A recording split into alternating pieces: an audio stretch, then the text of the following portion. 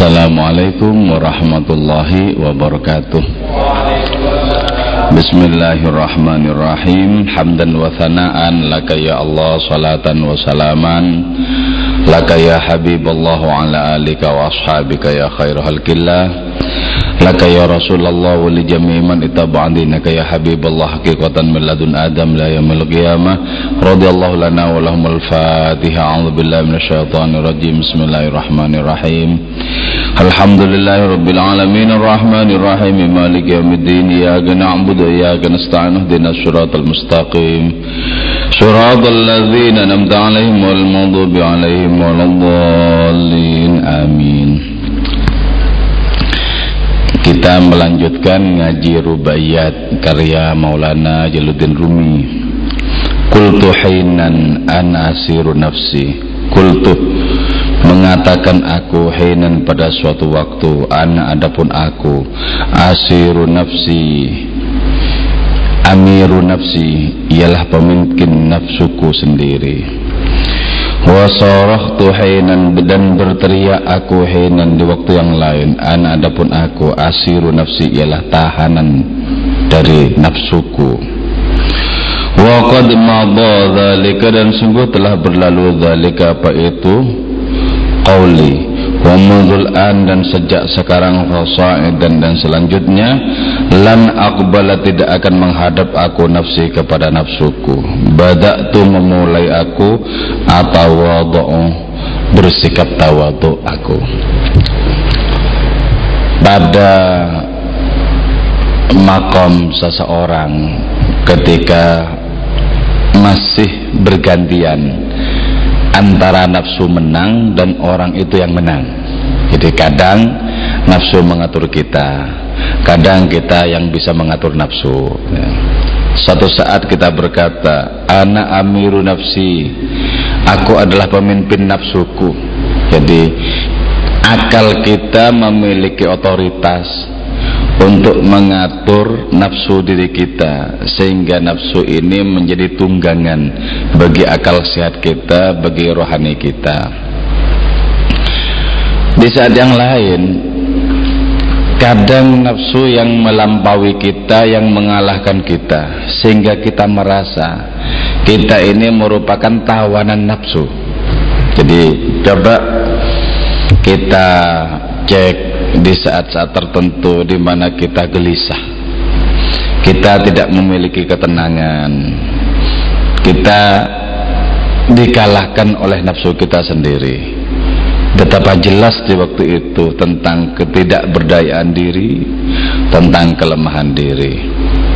Nah, pertanyaannya, untuk apa sebenarnya Allah menciptakan nafsu sebagai musuh terbesar dalam diri kita?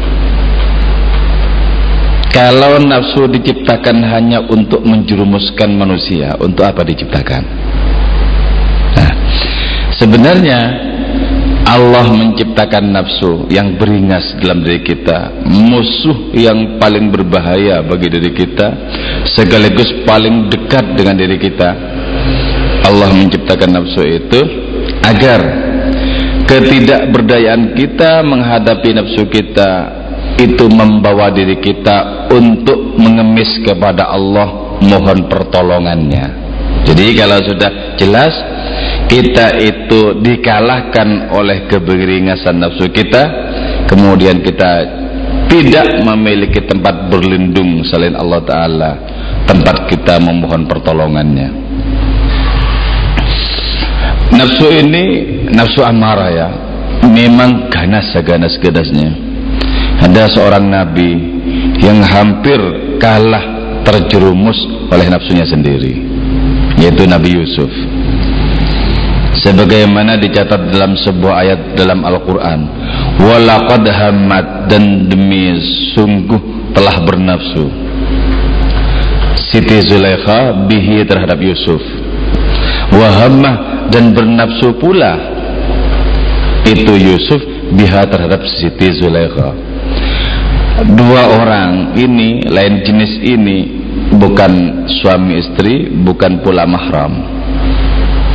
Jadi sudah ada getar kekuatan jahat dalam diri keduanya, untuk minta dilampiaskan.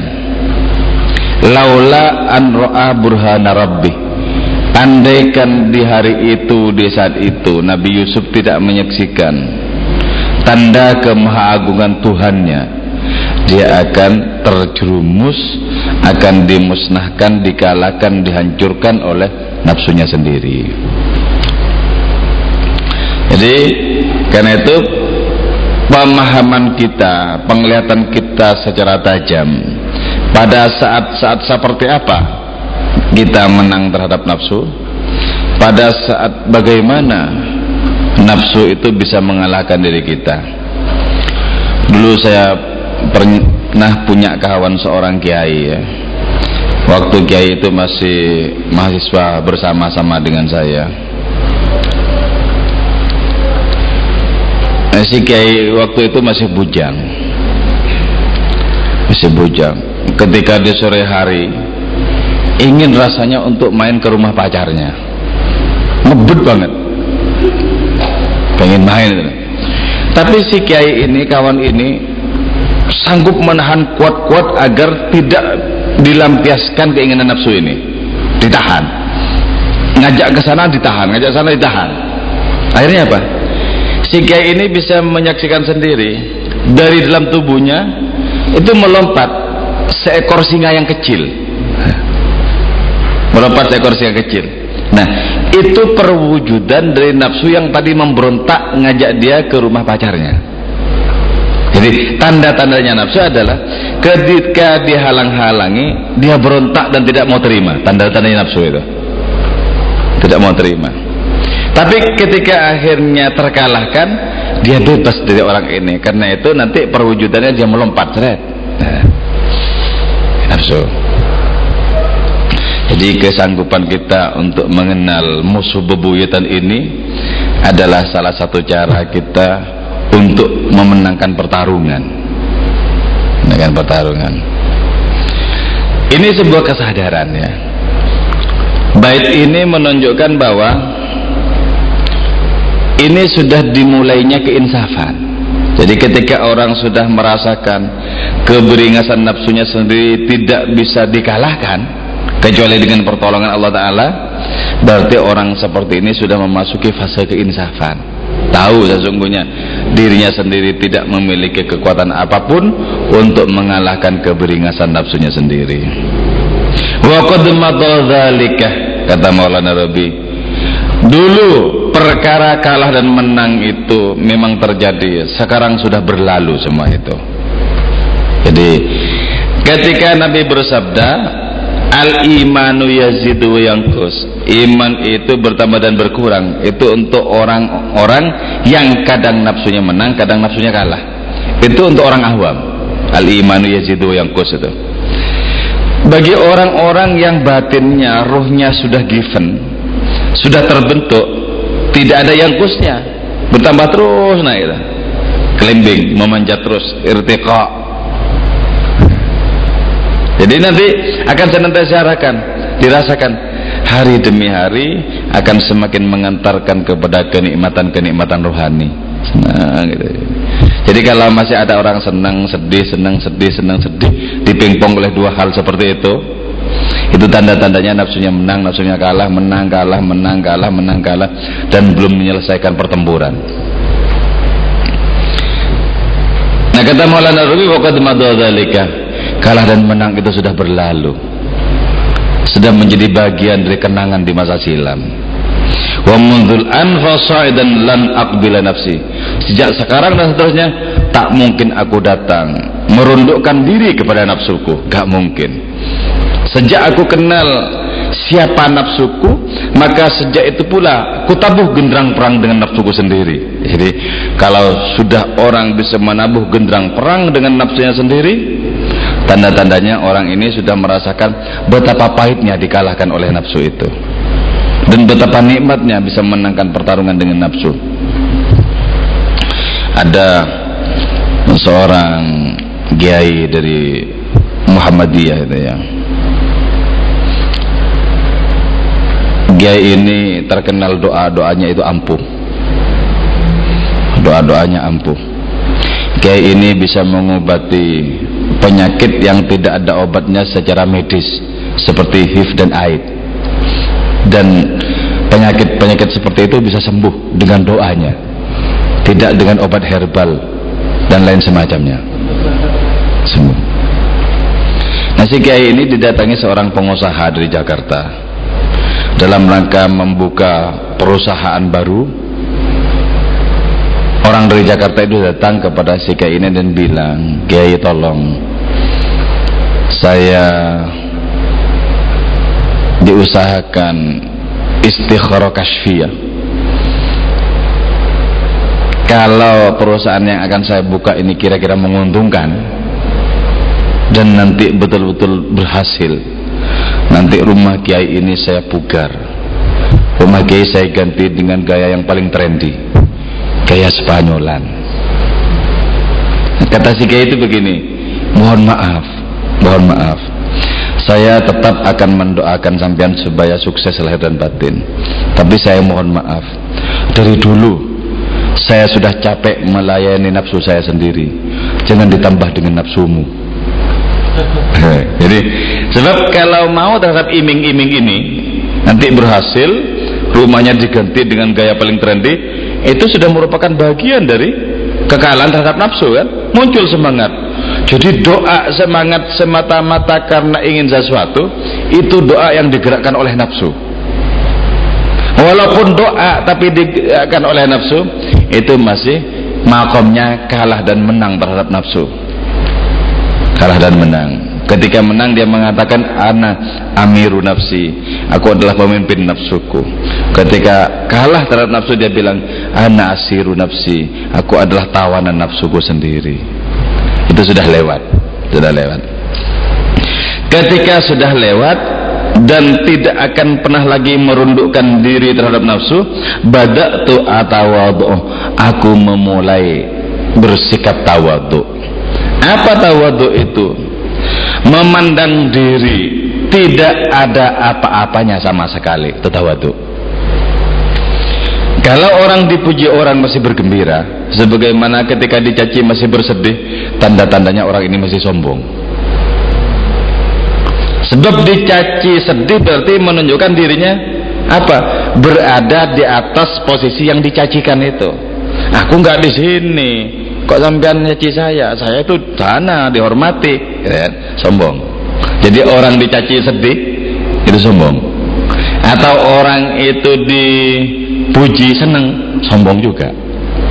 Coba kalau di dalam kitab Diba ya, Syekh Abdurrahman Ad-Dibai menyatakan tentang diri Nabi, tentang sabda Nabi, in udhiya ya'fu wa la yu'aqib, wa in khusima yasmut wa la yujawib, arfa'uhu ila ashrafil maratib, fi ragbatil la tambaghi qablahu wa la ba'dahu lirakib, fi mawqibin minal malaikati yafuku ala sairil mawakib, fa idha irtaqa lil qawnain wa infasala lil alamain wa wasala ila qabi qawsaini kuntu lahu anan nadima wal mukhatib.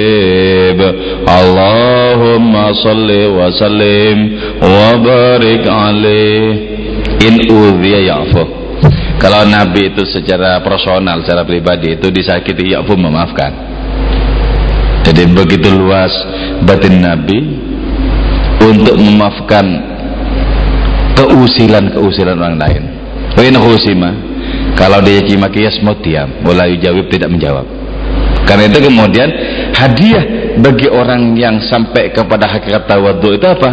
Arfa'uhu ila ashrafil maratib, ku angkat, firman Allah Ta'ala, Nabi Muhammad itu ila ashrafil maratib, kepada martabat yang paling mulia.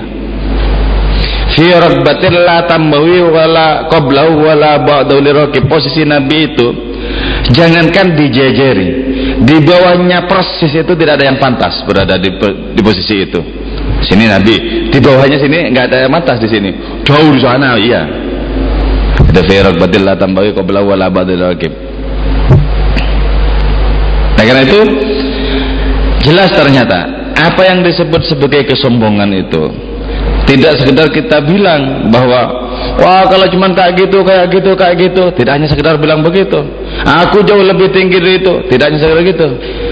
Tidak diucapkan sekalipun, tapi kita masih marah ketika kita dicaci maki, dan kita merasa bangga ketika dipuji.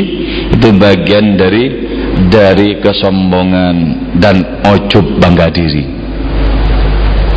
Sebab gini ya, kalau filosofi dalam kitab hikam itu kan gini, kita dicaci oleh orang, kita bisa mengatakan sesungguhnya Allah yang lebih tahu tentang diri saya. Allah yang lebih tahu tentang diri saya. Orang itu mencaci maki mungkin tidak tahu persis tentang diri saya, karena itu saya tidak marah. Allah yang lebih tahu tentang diri saya. Tapi kalau misalnya kita merasa tidak cukup tentang pengetahuan Allah pada diri kita, sehingga kita perlu meyakinkan orang lain bahwa kita itu bermartabat, memiliki kedudukan, maka merasa ilmu Allah tidak cukup pada diri kita, itu adalah malapetaka yang sesungguhnya. Misalnya, tidak cukup ini hanya Allah yang tahu dengan diri saya. Orang-orang harus tahu bahwa saya ini punya derajat, punya pangkat, walaupun tidak diungkapkan.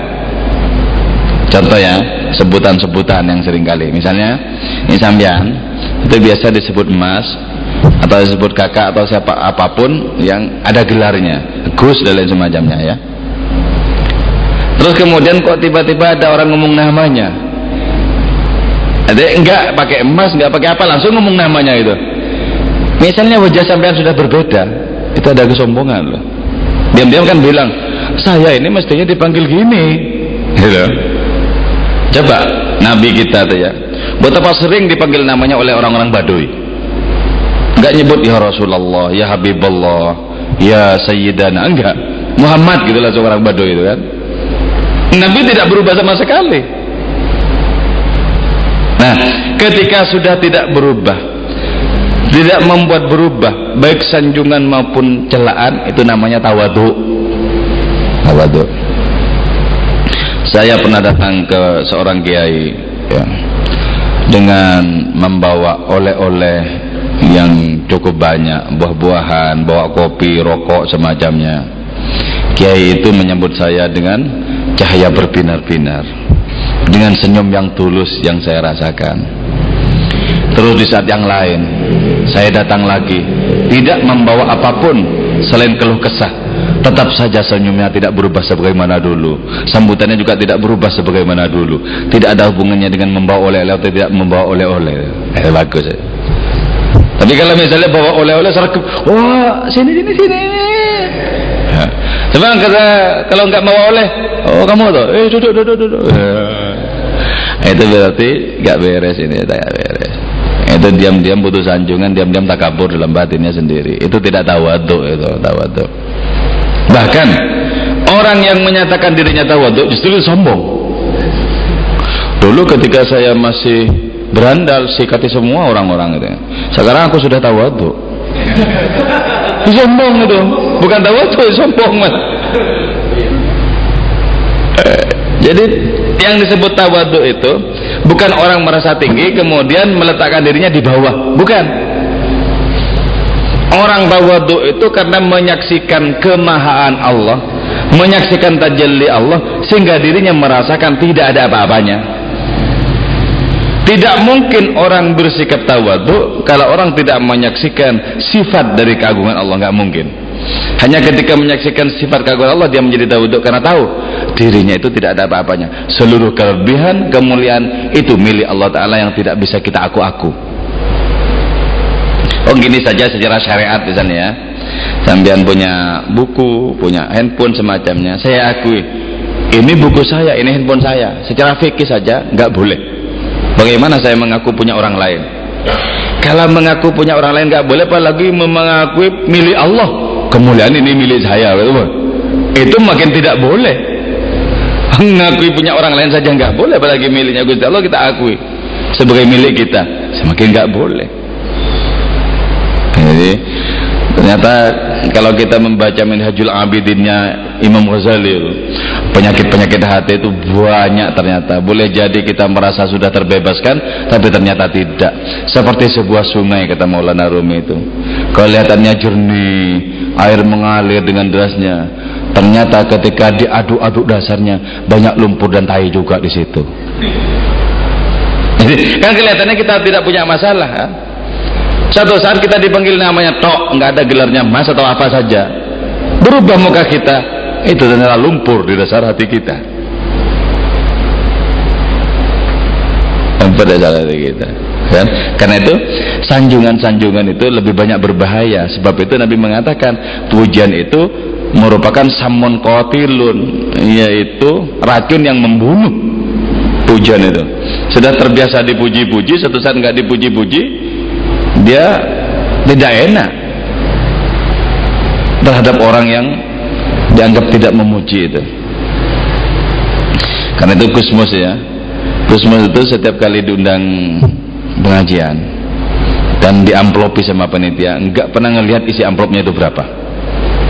Kenapa? Khawatir nanti lebih mengagungkan yang isinya lebih banyak ketimbang yang lebih sedikit itu. Khawatir kalau hatinya misalnya yang ngasih banyak, dia kemudian seperti kasih sayang, hormat, terus kepada yang ngasih sedikit kemudian sok acuh tak acuh, khawatir begitu. Makanya nggak pernah lihat ya, nggak pernah lihat. Dan terus kasihkan istrinya saja, terserah. Jadi nggak pernah mengelola, nggak pernah ingin tahu. Karena itu pernah di dalam, sebagaimana dalam cerpennya, amplop-amplop abu-abu itu,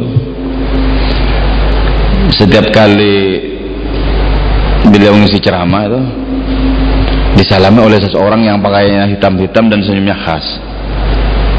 Lalu ceramahnya digersik, orang ini ada yang salaman ini, yang pakaian hitam-hitam ini dan senyumnya khas ini. Terus ceramah di Semarang, orang ini ada juga. Semula dikira panitia, tapi ketika ceramah di mana-mana kok ada, masa jadi panitia terus? Ceramah di Jakarta ada, ceramah di Lampung ada, di Kalimantan ada. Curiga akhirnya, curiga. Karena curiga, bilang sama istrinya, Bu, coba tolong Bu cek amplop yang abu-abu itu loh, katanya. Setelah dicek, itu ternyata ada 5, sementara ingatan Gusmus itu ada 6 kali orang itu saya kira salaman dengan saya. Semula saya kira sebagai panitia, ternyata muncul di mana-mana, saya curiga itu bukan panitia pasti. Dan saya bukan penceramah yang kondang, sehingga tidak diinfokan di koran-koran, di TV-TV, enggak. Tapi orang ini kok bisa datang di mana-mana setiap kali saya ngisi pengajian.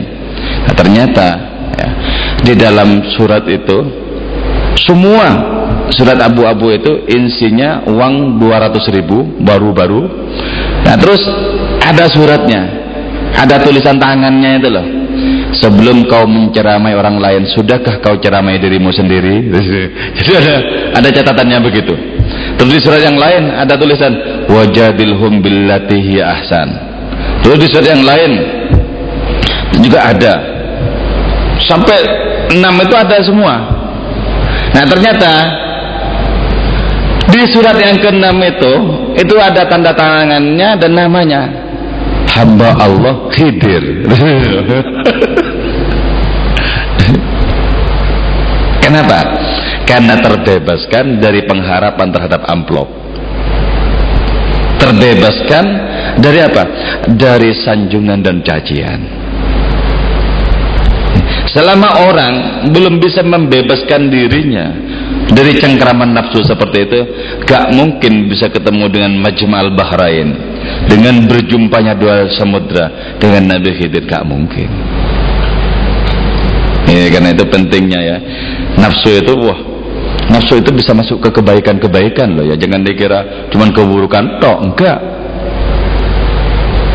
Waraiha wahya fil a'mali sa'imatun wa in yastahlatil mar'a fala tusimi kam hasanat ladzatan lil mar'i qatilatan min haitsu lam yadri anna samma fid dasami sallallahu alaihi wa Fara'iha wa ya fil a'mali sa'imatun. Gembalakanlah nafsu itu di mana?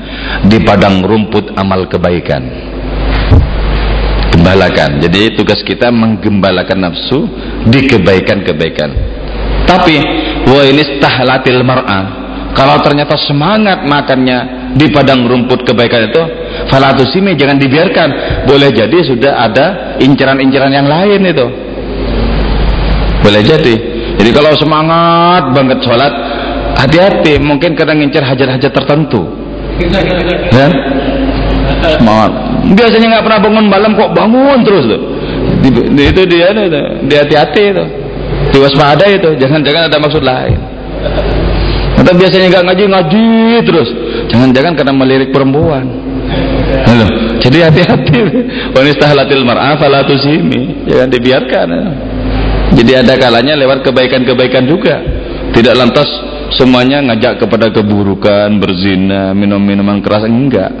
Banyak yang masuk kepada kebaikan. Bahkan ada orang merasa waliullah sesungguhnya dituntun oleh jin. Ada banyak di zaman seperti sekarang ini. Rasanya dirinya, rasanya murid-muridnya juga sudah wali juga. Dia merasa wali, santri-santrinya juga merasa wali gurunya itu. Padahal jin. Dari saking halusnya cara menggoda loh ya. Dari saking halusnya cara menggoda, enggak bisa mendeteksi siapakah yang datang gitu. Malaikat kah, jin kah ya.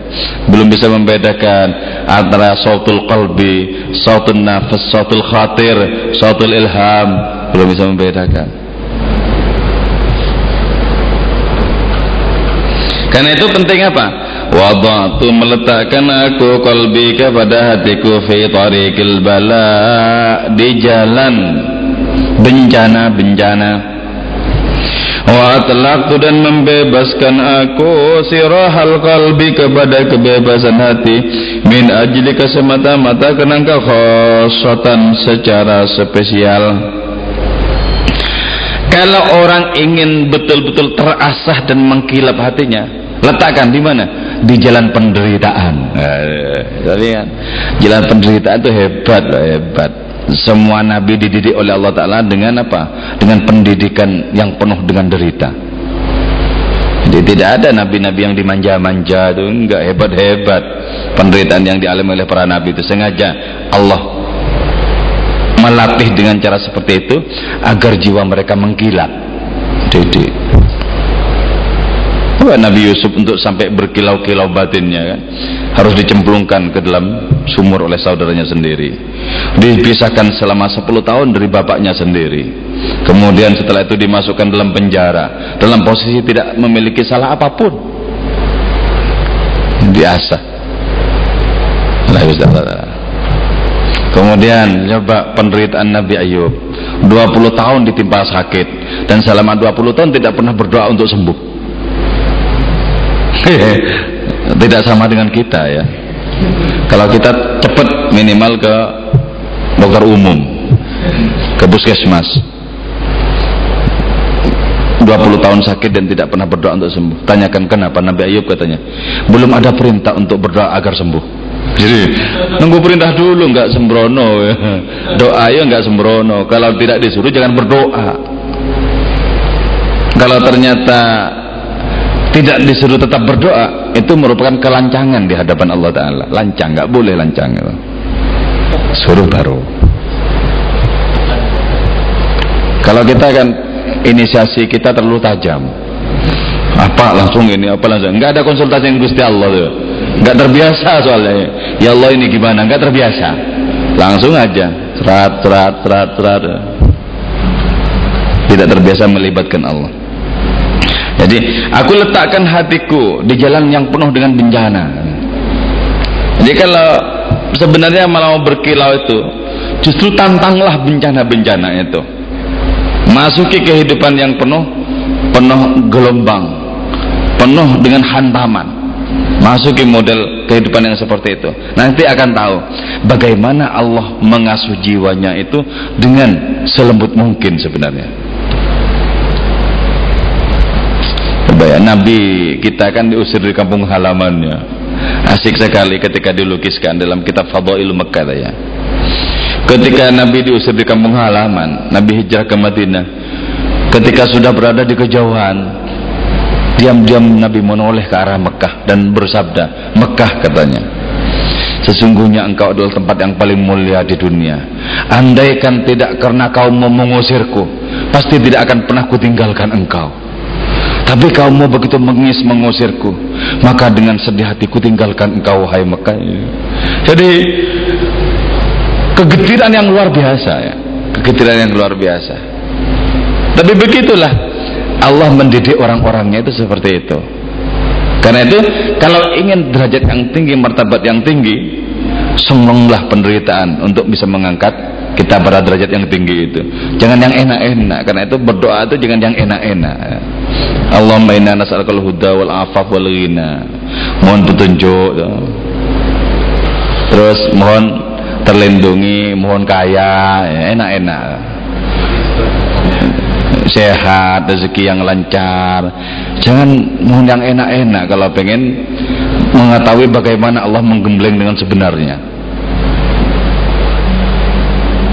Ya Allah, anugerahkan kepadaku 1-2 dari bencanamu, agar hati ini menjadi terasah karena bencana itu.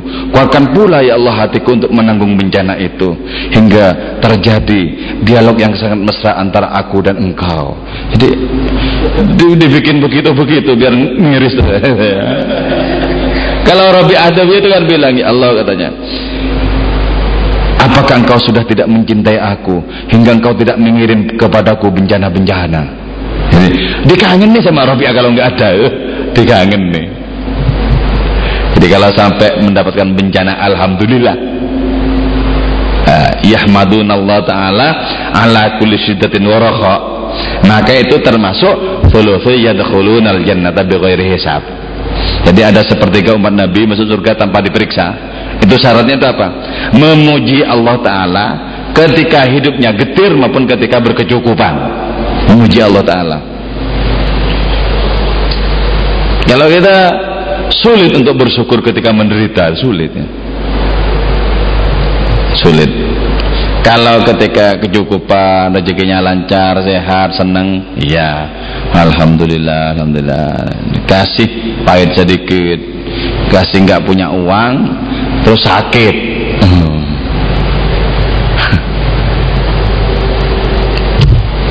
Dulu waktu di S1 tuh ya, betul-betul kumal nasib saya. Jadi udah nggak pernah dikirim dari rumah dan tidak memiliki penghasilan yang tetap di Jogja. Jadi betul-betul terkatung-katung terhadap nasib yang tidak jelas. Dulu ketika tahun-tahun 90-an itu ya. Waktu itu saya sudah menulis puisi di tahun-tahun 90-an itu. Sudah dimuat di media-media. Nah, pas ketika keluar dari kampus jam ketiga, dulu jam ketiga itu masuknya jam 10.30. Keluar dari kampus, lapar, nggak punya uang, sakit gigi. Betul-betul tidak berdaya, betul-betul terpojok itu kan. Mau ngomong sama kawan-kawan malu, mau aku ditraktir ya malu, ngomong malu. Saya menulis puisi begini, saya masih ingat. Semenjak kau lahir, nasibmu sudah kutitipkan kepada angin jalanan dan hutan-hutan. Biarlah paripurna nasib kegetiranmu di dunia yang fana ini. Jadi biar jelas semakin menganganya luka itu biar jelas.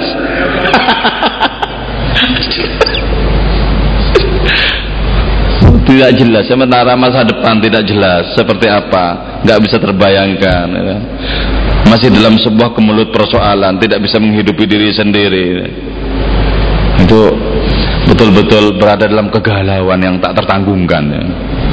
Jadi kalau waktu itu masih bisa tertawa, itu karunia luar biasa. Masih tertawa, karunia luar biasa. Jadi kayak itu mengerti ya tentang kere-kerenya kawan-kawan itu di UIN zaman dulu ya, zaman dulu kayak gitu.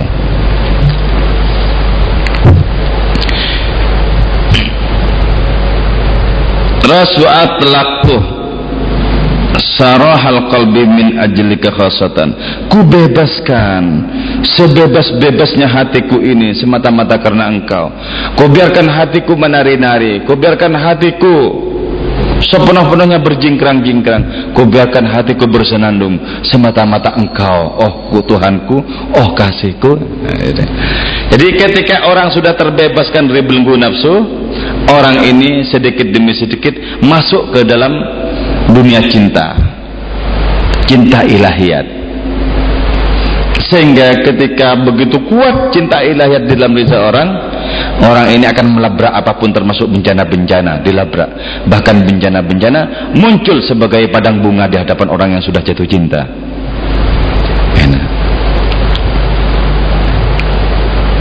Jadi kalau gini aja, kalau hidup yang cukup itu kan sudah biasa, lumrah, nggak ada tantangan, nggak ada tantangan. Masuklah wilayah tantangan-tantangan itu yang nggak jelas kan. Ketika dalam dunia yang penuh tantangan masih terpaut batin kita, bergelayut batin kita dengan Allah Ta'ala, itu bagus.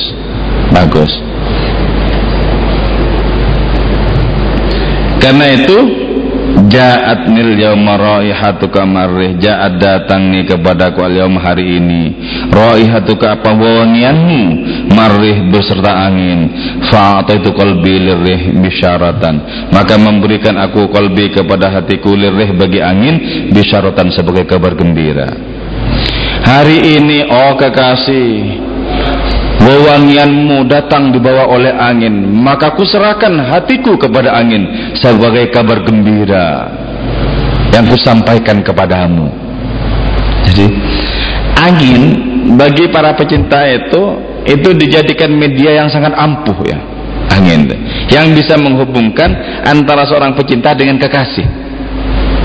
Jadi ada kalanya ketika cinta itu kuat sekuat-kuatnya, maka harum kekasih itu akan dibawa oleh angin datang kepada diri kita, yang orang lain di samping kita tidak bisa menciumnya. Itu ya. Jadi ketajaman cinta itu bisa mencium aroma kekasih yang dibawa oleh angin yang paling sepoi, yang paling lemah sekalipun dibawa oleh angin. Karena itu kemudian disampaikan salam itu kepada angin, bahkan hatinya sekalipun diserahkan kepada angin. Untuk apa? Untuk dipertemukan dengan kekasih yang menanti di sana. Nah, kalau sampai ini dengan Allah Ta'ala rasanya seperti ini, hebat. Dengan Allah Ta'ala sampai bisa begini. Angin itu dipandang sebagai apa? Dipandang sebagai belayan kasih sayang dari Allah Ta'ala. Angin juga dipandang sebagai kabar gembira yang membawa warta, membawa berita dari kafilah para nabi yang berada di depan. Jadi sekali wangian nabi dengan kafilahnya itu disampaikan oleh angin kepada kita, dan muncullah kemudian semangat rohani dalam diri kita, muncul semangat lagi. Jadi jangan pernah mau rohani menjadi layu, itu jangan mau. Rohani mau jadi melempem itu jangan mau, harus kita tantang gitu. Nah, caranya gimana?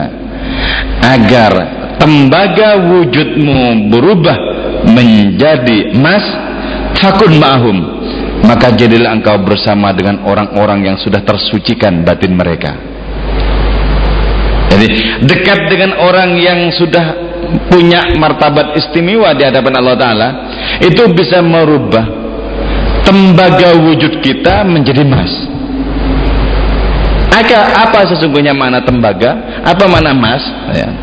Tembaga itu menunjukkan bahwa diri kita, hidup kita ini tidak betul-betul mendapatkan setempel ilahi. Tidak betul-betul mendapatkan setempel ilahi. Kenapa? Karena kadang-kadang masih berteriak, aku tawanan nafsuku. Di saat lain berteriak, aku adalah raja bagi nafsuku.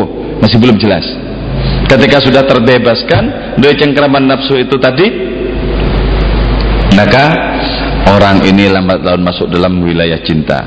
Ketika masuk dalam wilayah cinta, datanglah kabar gembira dari Allah Maha Kekasih senantiasa terus datang kabar gembira itu.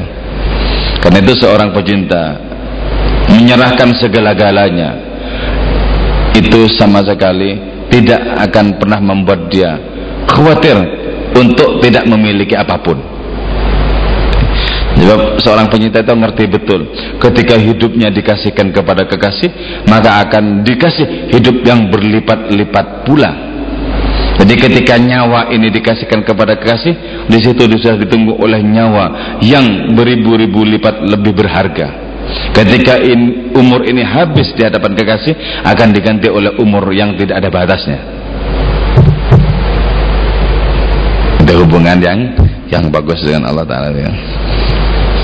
Nah, sebab itu zalikal ladzi mana'an naum yuridu li mihrabi ayyakuna nadiyan bid-dam'i zalikal ladzi mana'an naum zalika, adapun hal itu datangnya angin membawa berita kasih itu, alladzi mana ialah suatu mana yang mencegah itu, ladzi ani dariku an-nauma kepada tidur, yuridu berganda itu, ladzi li mihrabi bagi mihrab, wa yakuna kepada hendaknya ada itu mihrabi, nadiyan ialah basah bidam'i dengan air mata,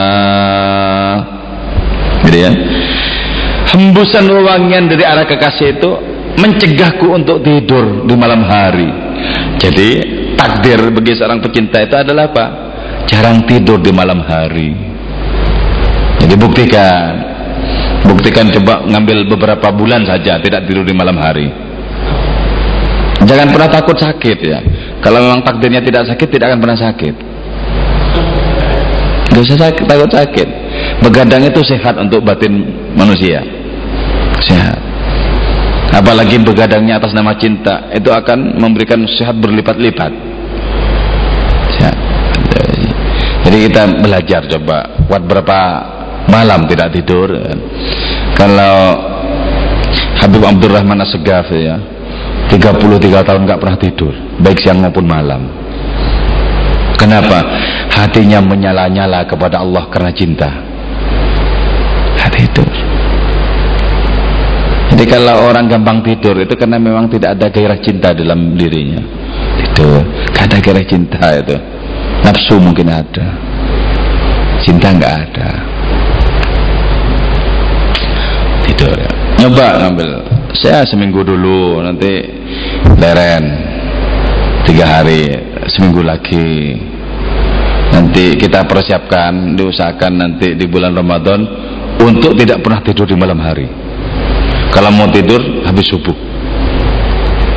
belajar begadang di malam hari sembari menyenandungkan syair-syair percintaan dengan Allah, walaupun belum tumbuh rasa cinta kepada Allah. Ya Allah, ku sebut engkau kekasih walaupun belum tumbuh cintaku kepadamu. Jadi belajar, sebab sebutan yang berulang-ulang itu bisa menjadi sarana bagi tumbuhnya cinta. Sebutlah Allah setiap saat kasih, siapa tahu muncul rasa cinta beneran. Nah, adanya begadang lantaran mengenang kekasih itu menghendaki mihrabku basah dengan air mata. Orang yang menangis karena kekasih bukan orang yang cengeng. Jadi di hadapan Allah jadilah seperti anak-anak yang gampang menangis. Banyak orang yang cengeng itu apa? Orang yang menghadapi persoalan hidup nangis cengeng gitu.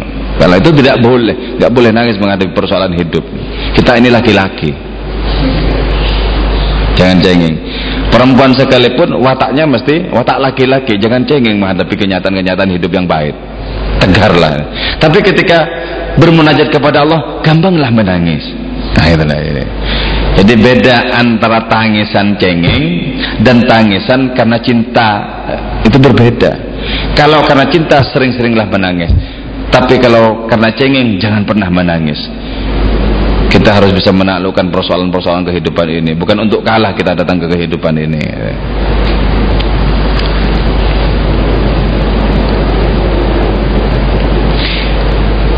Ada yang mau tanyakan? Ya.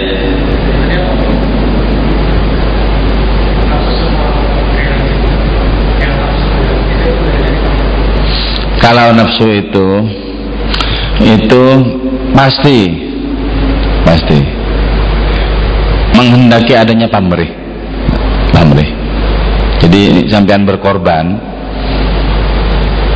berapa ribu misalnya untuk perempuan yang sampean kejar, tapi sampean juga pengen agar perempuan ini takluk kepada saya, sampean itu nafsu. Ada pamrihnya, itu nafsu. Itu yang bikin keruh sebenarnya. Jadi nafsu itu adalah imitasi dari cinta, imitasi yang paling palsu. Ini cinta itu nafsu wujudnya. Nah kalau cinta nggak ada pamrih. Bahkan ketika kasih bilang nyingkirlah engkau, pergilah engkau, dia pergi. Kenapa? Mengikuti perintahnya. Kalau nafsu, pergi. Loh, bukankah tadi sudah kutraktir kamu? Wah, nafsu. Nafsu.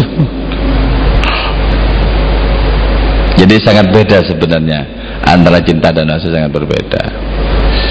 Cinta itu menjadikan batin ini lebih luas dibandingkan dengan langit, dibandingkan dengan bumi. Itu cinta, batin kita menjadi luas.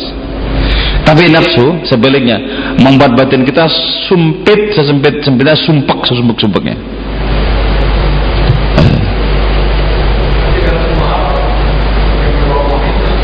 Yang bau, iya, nafsu. Cuman ada nafsu yang dibolehkan, seperti orang sholat agar mendapatkan surga, nafsu tapi boleh, tapi tidak punya tingkatan, ke bawah tingkatannya. Itu jadi dalam Islam itu tidak setiap nafsu terlarang, enggak, ada nafsu yang boleh. Pamrih. Karena itu belajarlah untuk melupakan kebaikan yang kita lakukan untuk orang lain. Lupakan. Sebab kalau diingat-ingat, itu jasaku loh, itu jasaku. Tanda-tandanya amalnya tidak diterima, tidak terkabul itu. Kenapa? Ada bangga diri di situ. Ada lagi.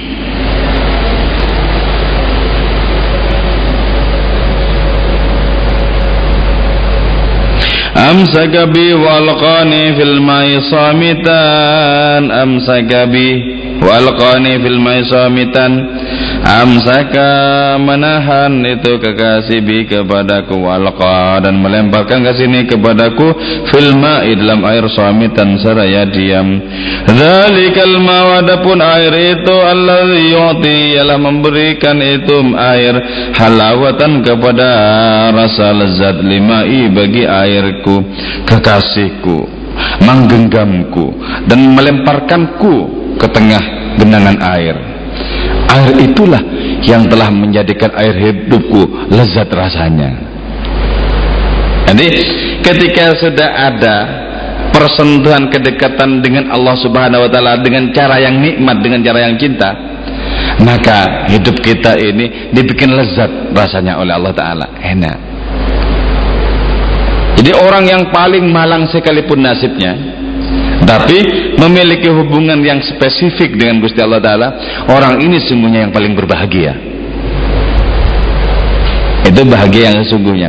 Kalau bahagia yang artifisial, misalnya orang memiliki harta benda yang banyak, itu bahagia juga, tapi itu artifisial, itu palsu. Atau orang memiliki pangkat, memiliki jabatan, senang, itu juga sama, palsu. Satu-satunya yang tidak palsu itu adalah ketika orang itu nikmat, hidup, senang, hidup itu karena berdekatan dengan Allah. Itu yang tidak palsu, yang tidak akan pernah tergantikan. Tapi bagi orang-orang yang nggak mengalami, memiliki sikap ragu dan mempertanyakan, masa, katanya kan, wajar. Di mana-mana orang yang tidak mengalami ragu tentang sesuatu yang belum dialami itu. Saya punya anak kecil-kecil itu, kalau saya kasih makanan yang belum merasakan, pasti pertama kali bilang nggak mau, karena belum merasakan, belum pernah merasakan. Kan masih banyak makanan-makanan yang mereka belum tahu, nggak mau. Ketika saya bilang coba gini saja, cicipi sedikit, nanti kalau nggak mau dilepeh nggak apa-apa, JJP dikit dengan perasaan takut JJP, gitu kan? Oh enak lagi, itu perkara kan? Itu kita itu sebenarnya sama seperti anak-anak itu dalam perkara hal-hal yang belum kita alami seperti itu.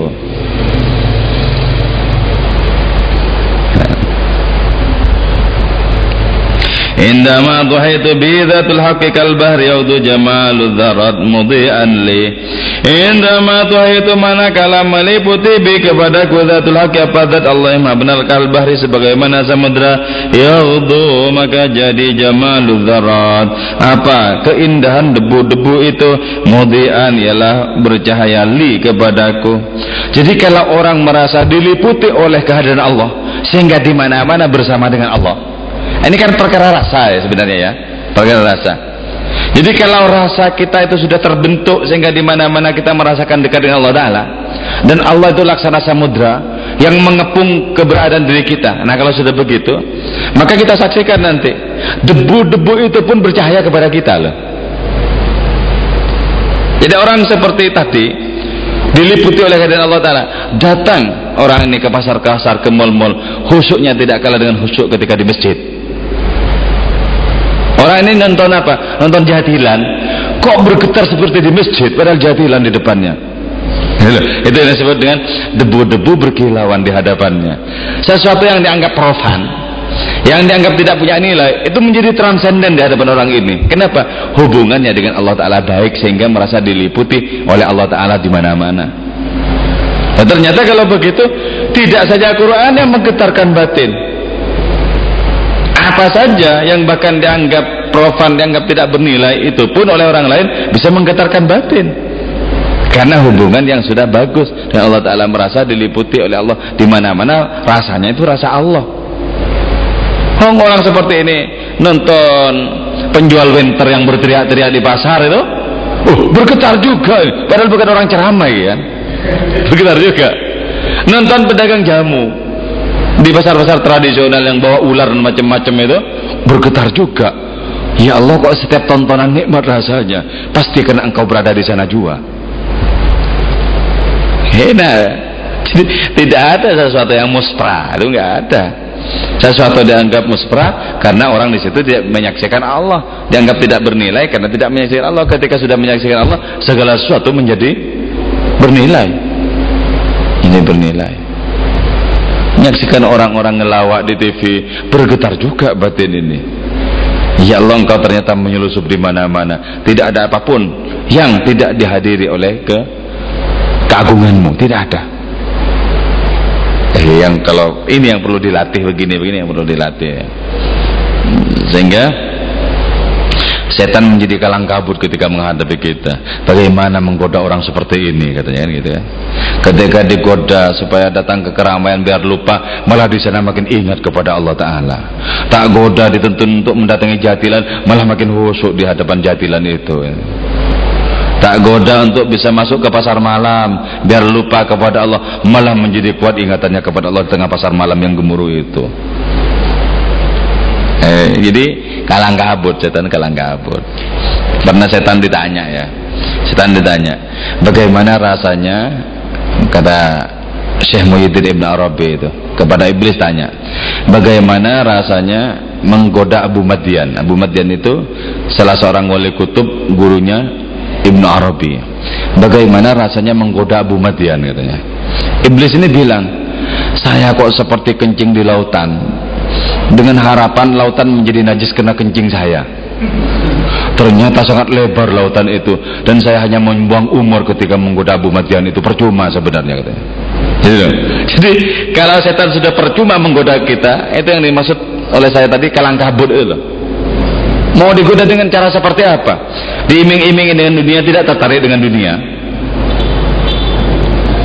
Diiming-imingi dengan kemegahan akhirat, tidak tertarik kepada kemegahan akhirat. Nah kalau sudah begitu, umpan apa lagi yang mempan di hadapan orang seperti ini kan itu. Itu kalau sudah apa? Kalau sudah indama tuhitu bizatul haqqi kal bahri. Jadi ketika Allah Ta'ala sudah seperti lautan dan mengepung kita di mana-mana, bahkan diri kita merupakan bagian dari lautan itu sendiri misalnya. Enak gitu, enak.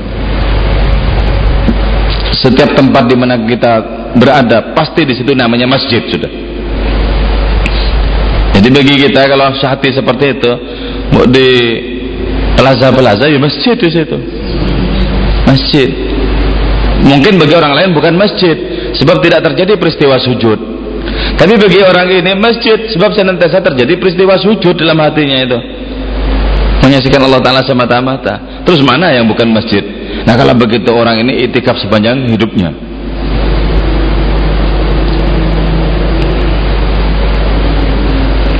Ahtariku kasyam'i fi tariqil ishqi, ahtariku terbakar aku kasyam'i seperti lilin fi tariqil ishqi, di jalan cinta. Likai ta'udul awqatu kullaha waqtan wahidan, likai ta'udu agar jadi al-awqatu apa waktu-waktu kullaha sami waktu waqtan wahidan, ialah waktu yang satu li bagiku. Aku terbakar di jalan cinta sebagaimana lilin. Terbakarnya lilin itu bagi orang yang tidak memahami logika cinta, lilin itu adalah simbol, lilin itu simbol dari apa? Dari nestapa seseorang. Karena ingin berbagi dengan orang lain, dia menghancurkan dirinya sendiri. Itu kan? Itu logika yang bukan logika cinta. Kalau logika cinta, lilin itu musnah justru biar dia muncul sebagai kekasih itu sendiri. Jadi aku terbakar di lorong cinta sebagaimana lilin. Untuk apa? Agar seluruh waktu menjelma satu titik bagiku. Coba ya, rata-rata kebanyakan orang hidupnya itu apa? Ditarik ke masa depan dan ke masa silam sekaligus, saling tarik. Kenangan-kenangan masa silam tidak bisa dilupakan, sebagaimana juga impian-impian masa depan. Padahal dua waktu itu semuanya ilusi loh, sama-sama tidak nyata itu. Yang kemarin sudah lewat, sudah tidak nyata. Yang besok belum tentu sampai umur kita ke sana.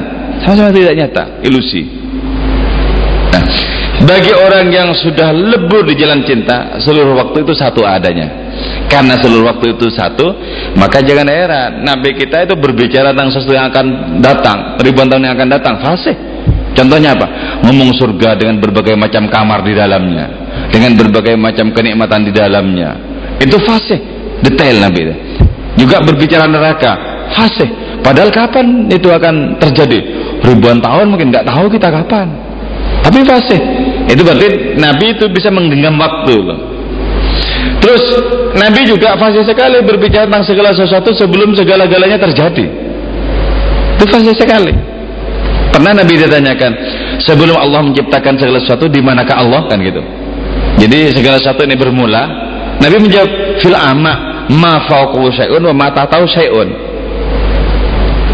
Ada di sebuah posisi yang di atasnya tidak ada apa-apa, di bawahnya juga tidak ada apa-apa. Karena segala sesuatu belum bermula. Terus dari mulai penciptaan tahap pertama, Nabi fasih menjelaskannya. Apa yang pertama kali? Al-aqlul awal atau al-haqiqatul Muhammadiyah. Setelah itu 5000 tahun setelah itu diciptakanlah kemudian arsy, qalam, kursi, lauh mahfuz dan semacamnya. Setelah itu fasih sekali. Itu kalau tidak seluruh waktu jadi satu, gak mungkin bisa fasih berbicara awal dan akhir. Nah kalau kita kan nggak tahu 5 menit yang akan datang, masa tahu kita? Nggak tahu, cuman kira-kira saja. Tidak tahu persisnya apa kan itu. Kalau sudah lewat, ya kita tahu, tapi sudah tidak nyata juga itu. Karena itu kata Syabul Hasan Syadzili, kalau tidak dilarang oleh syariat, saya bisa menyebutkan segala kejadian dari awal mula penciptaan sampai kelak orang yang masuk surga masuk surga, yang masuk neraka masuk neraka. Saya bisa nyebut satu persatu kalau tidak dilarang oleh syariat. Jadi itu mengalahkan semua ilmuwan di dunia, begitu lah. Mengalahkan semua ilmuwan di dunia itu. Kenapa? Karena durusal gharam itu, pelajaran-pelajaran cinta memang tidak pernah didapat di bangku-bangku sekolah, bukan untuk belajar cinta di kampus-kampus itu. Belajar statistik, teori-teori dan semacamnya, yang siapa tahu ada hubungannya dengan kenyataan, tapi banyak juga tidak ada hubungannya.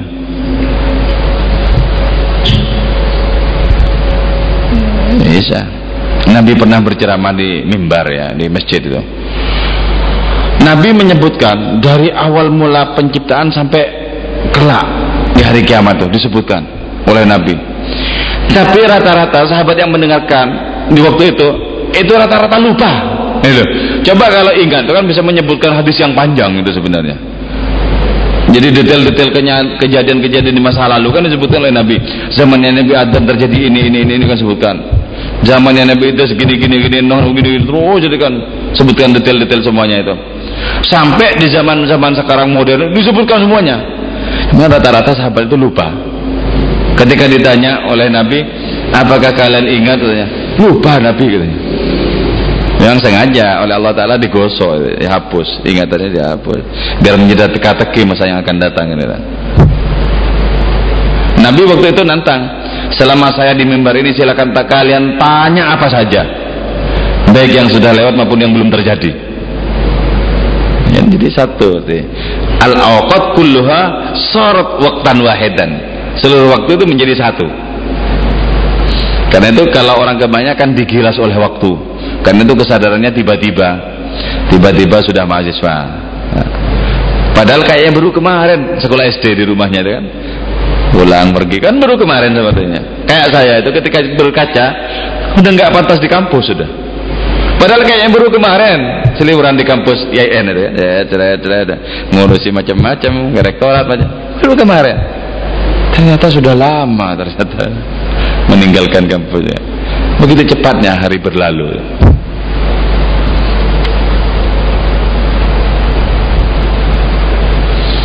Waktu. Ada yang tanyakan? Ya.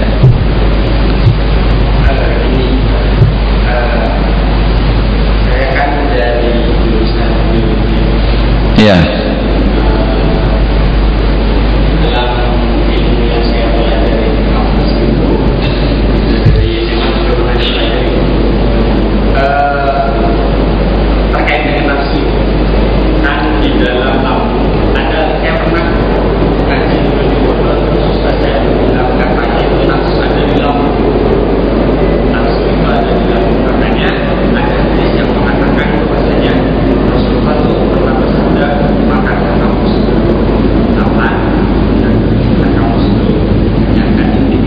Makan ketika sudah lapar ya. Ya. Makan sedikit, kita untuk makan sedikit.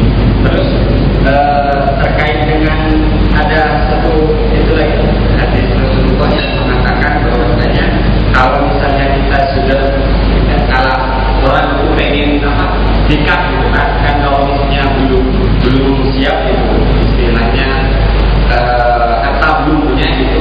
Kan dianjurkan untuk berpuasa. Iya.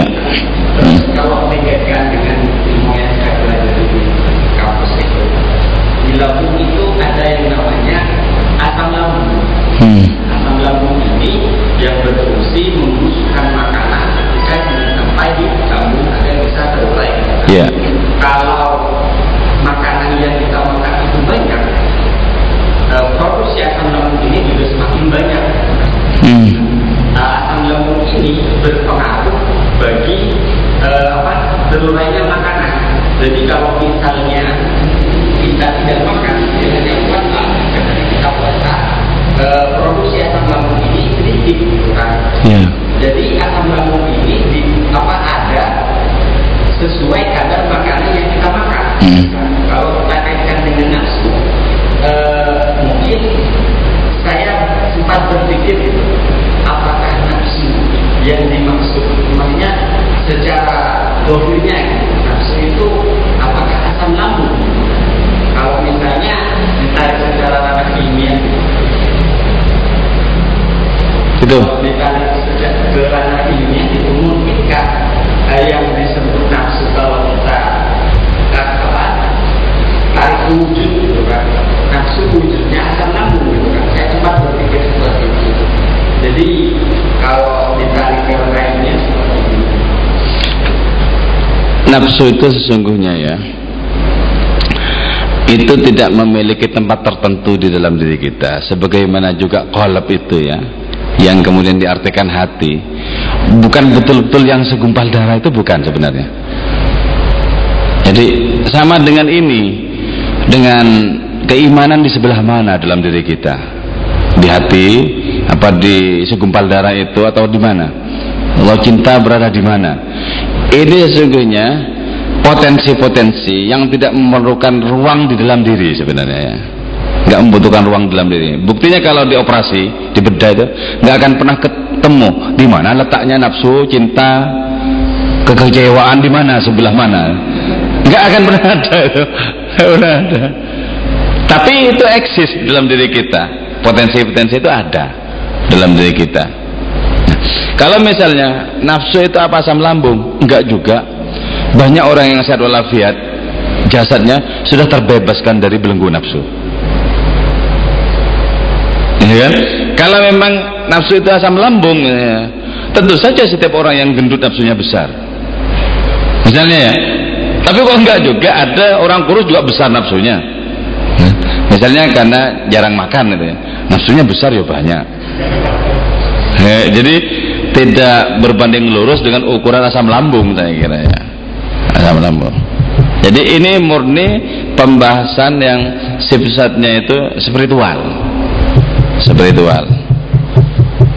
Tapi juga ada saling mempengaruhi antara yang bersifat spiritual dengan yang bersifat jasmani, ini saling mempengaruhi.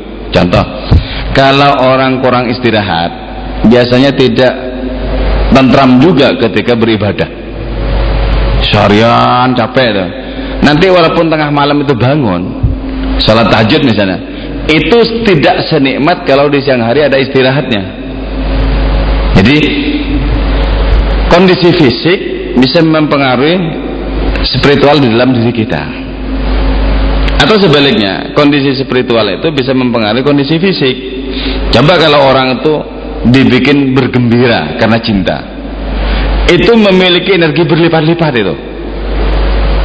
Ketika belum ada cinta, belum ada kobaran cinta, sore-sore bisa udah tidur ya. Tidur. Ketika ada kobaran cinta, orang ini bisa memiliki ketahanan yang lebih dari sebelumnya. Nah kan berarti yang spiritual itu bisa mempengaruhi yang fisik juga. Jadi, itu hebatnya manusia. Yang disebut dengan ahsanu taqwim itu apa? Bagaimana sesuatu yang membutuhkan ruang memiliki hubungan dengan sesuatu yang tak membutuhkan ruang. Yang pertama. Yang kedua, bagaimana sesuatu yang bersifat temporal, terbatas oleh waktu, memiliki hubungan dengan sesuatu yang tak terbatas oleh waktu, oleh ruh misalnya. Bagaimana sesuatu yang fana memiliki hubungan dengan sesuatu yang abadi. Jadi ini yang disebut dengan ahsana taqwim ya. Jadi hal-hal yang kontras, yang berlawanan itu dipadukan oleh Allah Ta'ala dalam diri kita manusia ini. Padukan. Kalau orang mah itu asam lambungnya gimana? Kalau mah itu bahkan kalau misalnya kita kan istilahnya kalau yang orang ketahui itu kan kalau mah itu karena sering telat makan gitu kan. Asam lambung ini kalau umpamanya sampai sehari semalam belum ada asupan sama sehari belum ada asupan sama sekali yang masuk ke lambung, asam lambung itu akan merombat di lambung. Jadi itu yang akan yang disebut mah. Jadi di lambung itu dirusak oleh asam lambung yang tadi itu, jadi di lambung itu rusak. Nah itu yang disebut mah. Jadi kalau biasanya kan dalam sehari itu kita emang kalau misalnya kita puasa kan otomatis makannya kan apa sahur gitu kan, sahur atau sebelum tidur makan dulu gitu kan. Nah itu yang akan dirubah dalam sehari itu. Kalau misalnya dari malamnya belum makan terus yang puasa sampai maghrib juga belum ada asupan sama sekali yang dimakan apapun itu air, itu yang asam lambung itu akan mengikis di lambung secara iya. Ketika asam lambungnya ganas, ternyata justru nafsunya itu melempem loh, lemes malah. Kok malah nggak imbang itu gimana? Ya. Terus juga banyak itu, diantaranya Syekh Abdul Qadir Jalani itu nggak makan sampai bertahun-tahun, kok nggak kemakan dinding lambungnya itu loh. Jadi ternyata itu ini ya, manusia itu ini berlapis-lapis juga itu, tingkatannya itu berlapis-lapis. Jadi kalau orang dimensi spiritualnya itu kuat ya, dimensi spiritualnya itu kuat, maka persoalan-persoalan di alam fisik itu bisa dilampaui, kan nggak masuk akal kalau orang sampai bertahun-tahun nggak tidur itu kan nggak masuk akal, dalam logika medis manapun di dunia nggak masuk akal. Atau orang itu kok sampai berbulan-bulan nggak makan, kalau seperti itu Syariah Sakoti itu ya, pamannya Syekh Junid Al-Baghdadi, itu makannya setiap 2 minggu baru makan sekali. Coba teori asam lambungnya gimana itu. Jadi baru setelah 2 minggu sekali, itu pun juga sama ngikutin Nabi, sebelum kenyang berhenti. Jadi ada hal-hal yang harus dilanggar di dunia medis kalau kita memiliki kesempatan, memiliki kekuatan untuk melanggarnya. Misalnya dia medis bilang tidur itu yang cukup ya 8 jam. Nah bagi orang yang suka tirakat, wah kebanyakan 8 jam itu memanjakan diri itu katanya, cukuplah 2 jam. Saya pernah berbulan-bulan tidur cuma 2 jam kok nggak sakit. Padahal cuma 2 jam dalam 24 jam, cuma 2 jam nggak sakit. Kan berarti tidak selamanya itu ya, tidak salahnya hanya kepake untuk orang-orang tertentu, tidak kepake untuk orang-orang yang lain, kan gitu.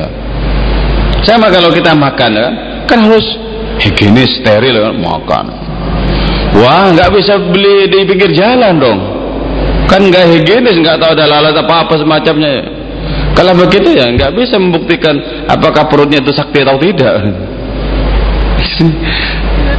Tapi kalau sudah terbiasa kan gitu kan bisa jadi sakti. Saya pernah di kantor tuh ya, di kantor itu dulu ketika saya masih kerja di kantor pustaka pelajar penerbitan buku, ada kawan saya punya anak kecil, terus kemudian selamatan, semua karyawan di kantor itu kasih kardus berisi makanan, berisi nasi itu kan. Semua orang yang makan itu mencret kecuali ya beberapa anak jalanan yang dikasih juga karena turah, karena lebih jatah untuk ngasih kawan-kawan di kantor tuh, kasih anak jalanan itu karena orang yang selamatan ini punya ponaan anak jalanan, kasih. Ketika si pamannya ini cerita bahwa di kantor mencret semua, si anak jalan bilang, kok saya nggak mencret om? Wah kamu nggak bisa jadi ukuran.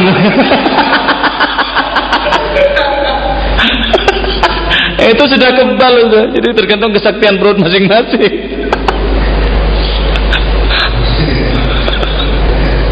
Gak bisa dijadikan. Jadi karena itu jangan terlalu tunduk kepada aturan-aturan yang ada. Karena itu kalau cinta itu ditakdirkan untuk tidak percaya kecuali kepada kekasih. Jangan percaya. Juga ada teman saya itu sastrawan, Iman Budi Santoso. Iman Budi Santoso itu kena sakit jantung, opname di rumah sakit kan. Sakit. Diam-diam si Iman Budi Santoso itu kan sukanya ngerokoknya berat 76 itu. Udah. Terus untuk itu sama dokter dilarang ngerokok. Nah, dilarang ngerokok sama dokter ya patuh dia. Sebab dia punya keyakinan patuh kepada dokter salah satu cara untuk diri ini sehat kan itu. Dijenguk lah si Iman itu sama temennya Linus Suryadi Agi almarhum, sastrawan juga Linus. Man katanya, gak ngerokok. Ora oleh karo dokter. Aja percaya dokter, percaya Gusti Allah wae.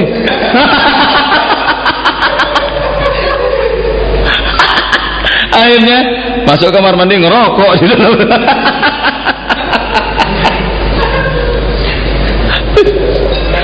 Jadi kadang terlalu percaya itu membuat kita sempit hidup ini ya, terlalu percaya.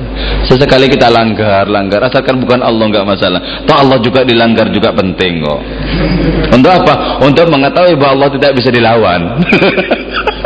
Jadi pembangkangan itu perlu biar jelas Allah tidak bisa ditaklukkan gitu loh.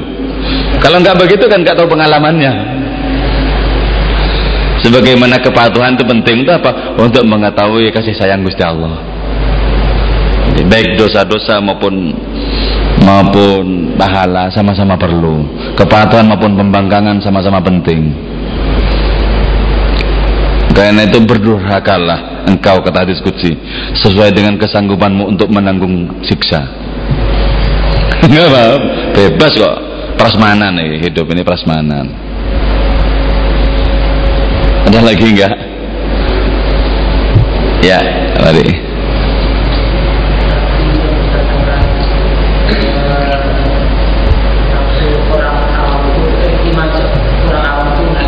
Iya, naik turun.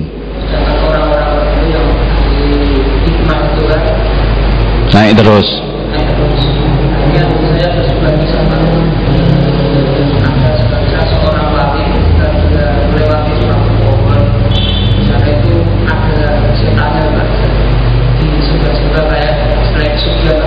Oh iya. Akhirnya itu sang wali ini menebang pohon itu karena dianggap ini dapat membuat orang-orang menjadi musyrik, ditebang dan setannya dilawan kalah, dihajar gitu. Yang kalah siapanya? Setannya. Oh iya. Tapi besok hari ketika sang wali itu lewat lagi, dia tuh diiming-iming setan. Kalau kamu bisa menebang pohon ini, saya anggap kamu ini hebat, kamu wali. Akhirnya sang wali ini tertantang akhirnya mau menebang pohon itu. Ketika mau menebang pohon itu, malah dihajar setan itu sendiri. Sang walinya nanti kalah.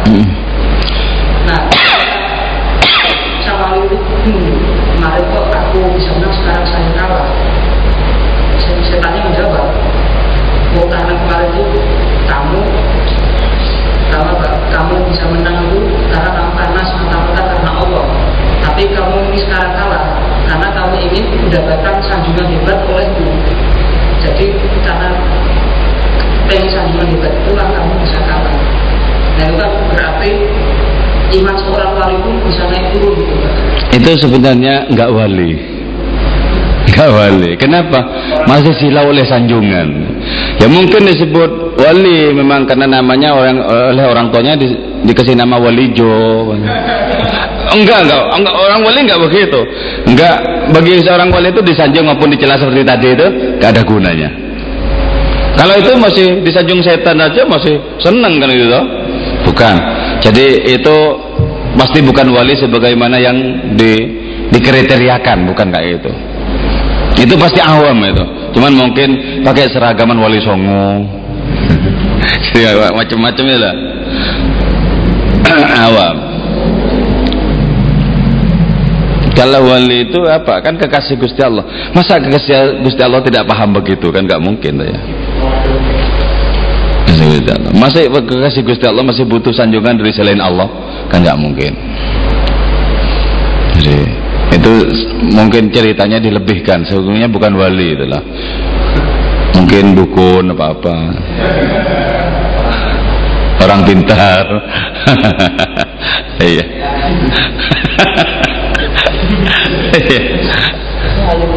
Itu dari mbak belakang nggak ada yang tanyakan?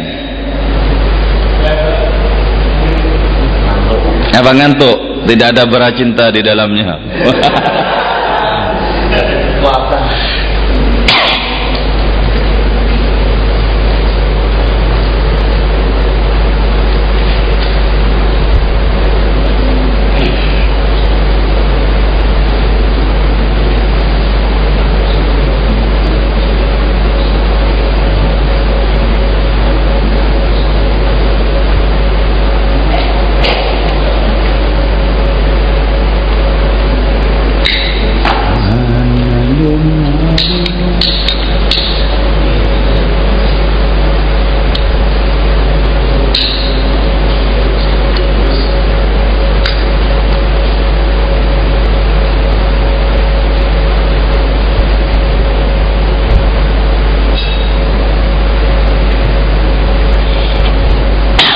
Ya.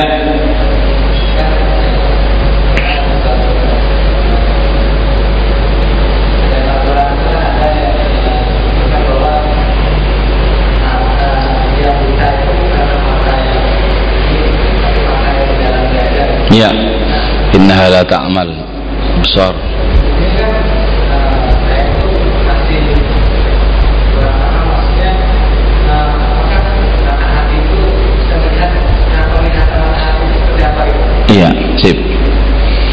Kalau mata kepala kan menyaksikan warna-warna dan bentuk-bentuk ya.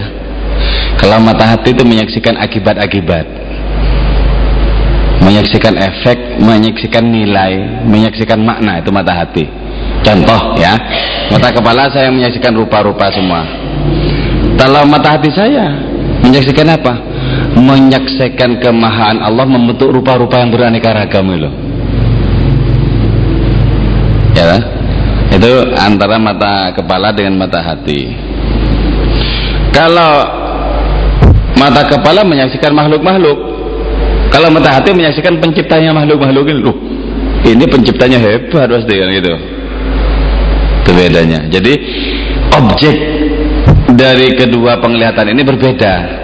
Satunya melihat makna, satunya melihat bentuk, satunya melihat kenyataan, satunya melihat akibat-akibat gitu loh. Jadi karena itu kalau orang bisa membaca akibat, kalau ini dikerjakan akibatnya ini. Nah, membaca akibat itu kekuatan mata hati. Nggak mungkin kekuatan mata kepala membaca akibat. Kita nggak sejauh-jauh main sekak saja, catur kan. Nanti kalau mendah kuda ini nanti akibatnya apa. Nah, ngerti akibatnya apa itu menggunakan mata hati.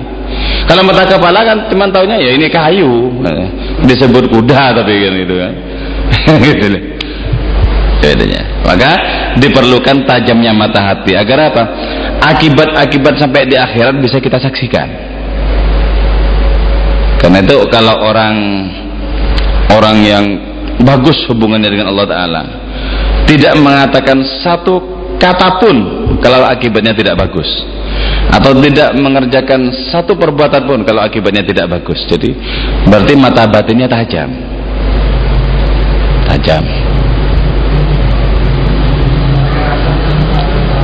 Ya, rasa, firasat. Kalau firasat ya itu, firasat itu lahir dari tajamnya mata hati. Jadi firasat misalnya begini, berkaitan dengan sesuatu yang akan terjadi. Nah, kalau orang mata hatinya terlatih, maka sesuatu yang akan terjadi terutama yang berkaitan dengan dirinya itu bisa sudah dibaca. Itu yang disebut dengan rusak turungi winara. Itu kan sebenarnya mata hati orang terlatih, kemudian sesuatu yang terhubung lewat lorong waktu itu bisa dideteksi dari sekarang. Misalnya Nabi pernah mengutus Mu'adz bin Jabal ke Yaman untuk berdakwah. Nabi bilang ya, nanti Mu'adz ketika engkau pulang ke sini ke Madinah, kau akan melewati masjidku dan akan melewati kuburku. Jadi Nabi sudah tahu persis bahwa nanti sepulangnya Mu'adz bin Jabal, Nabi itu sudah wafat. Itu kan berarti karena terlatih mata batinnya memandang kemahaguan Allah Ta'ala, maka waktu yang masih jauh itu sudah bisa direngkuh sekarang. Itu firasat. Karena itu sabda Nabi, ittaqu firasatal mu'min, hati-hati dengan firasatnya orang beriman, yang sungguh beriman. Kenapa? Fa innahu yanzuru binurillah, dia itu memandang dengan cahaya Allah. Bisa loh, batin itu sebenarnya kalau sudah terlatih bisa. Ini sedang apa orang ini hatinya, itu bisa.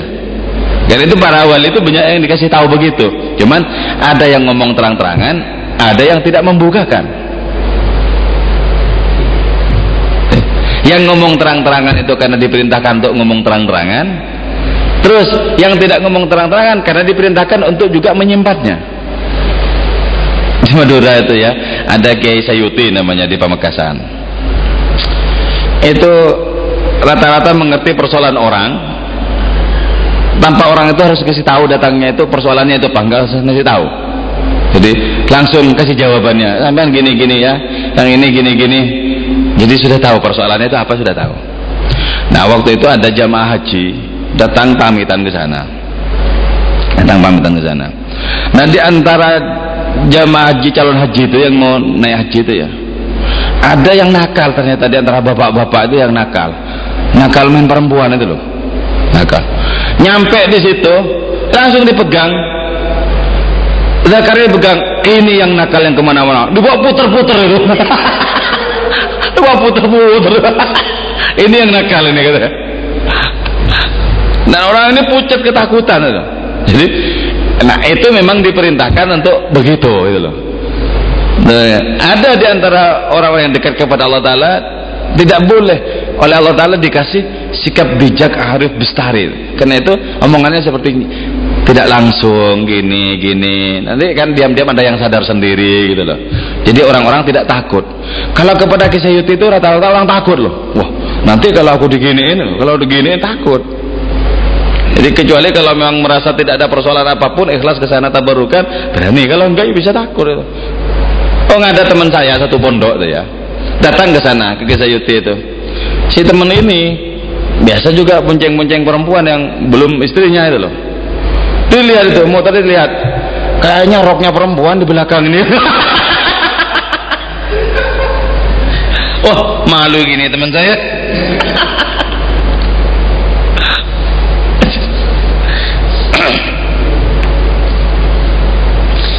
Ada dulu juga orang dekat keraton itu datang ke tempatnya Mbah Marzuki Giriloyo almarhum ya. Itu teman yang dekat keraton itu juga sama nakal, ke perempuan-perempuan itu nakal gitu. Nyampe rumahnya Mbah Marzuki, pegang telinganya, masukkan ke bawah meja. Ini yang nakal ini. ampun Mbah, tetap dimasukkan ke dalam. Dengan tajam, penglihatannya tajam. Orang seperti itu jangan dibohongi, percuma dibohongi. Di hadapan orang seperti itu, seperti berada di hadapan Quran. Dengarkan, diam, nggak usah cincong macam-macam. Diam.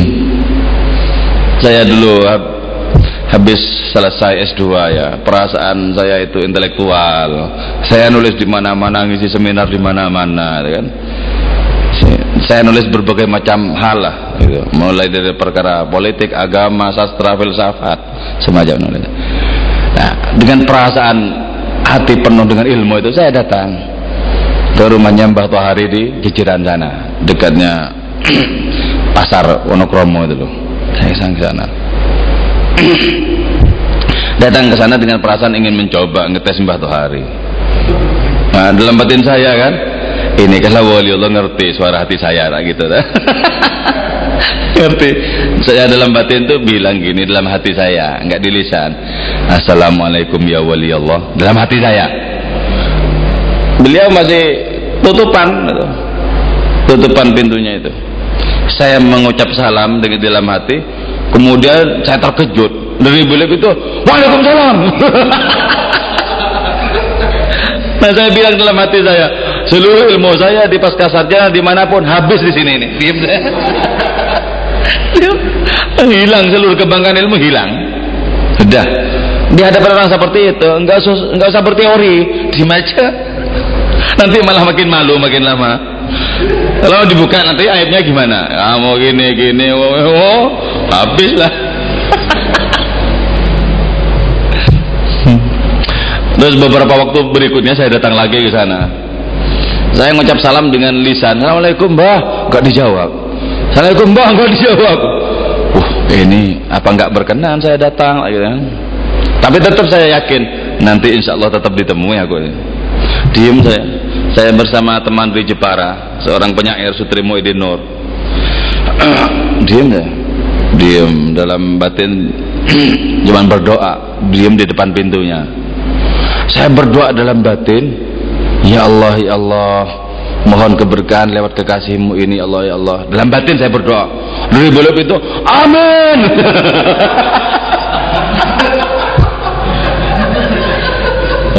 Apa kita mau teoriin orang seperti ini?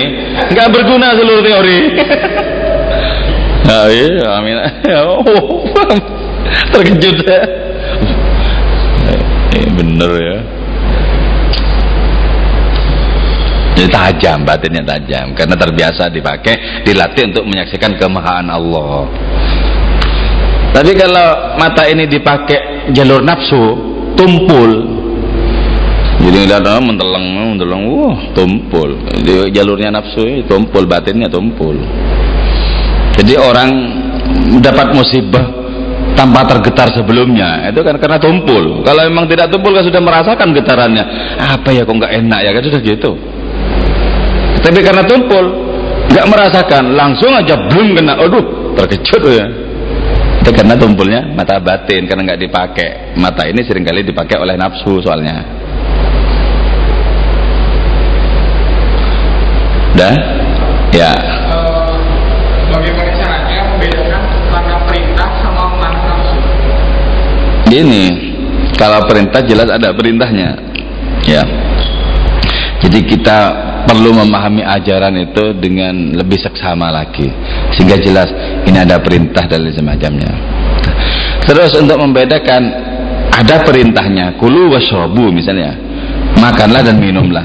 Walaupun perintah ini perintah mubah, ya, bukan perintah wajib.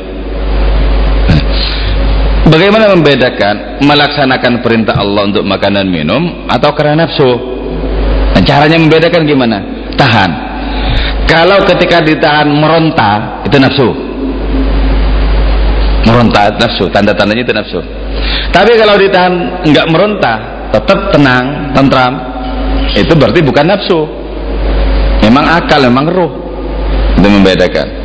Seperti yang saya ceritakan tadi, kayak teman saya mau ngapelin di sore hari itu kan, nafsunya kuat banget untuk ngapelin pacarnya. Ketika ditahan, taulah kemudian orang ini bahwa itu nafsu. Sebab apa? Melompat seperti seekor singa kecil itu. Oh, nafsunya wujudnya begitu itu loh. Jadi kalau nafsu itu tidak mau terima, dikekang itu nggak mau terima. Sebab itu kalau orang puasa ya, orang itu puasa untuk menahan nafsu. Itu jangan dikira aman, sama dengan kita mendekap musuh tek gitu. Tidak lantas menyerah kan, pasti gini-gini yang didekap. Nafsu juga begitu. Nafsu kita mau kalahkan dengan puasa, bisa meronta-ronta itu. Sebab tidak mau dia diajak berpuasa. Beda. Jadi bedanya itu sangat jelas sebenarnya. Mana nafsu maka melaksanakan perintah. Oke, ada lain?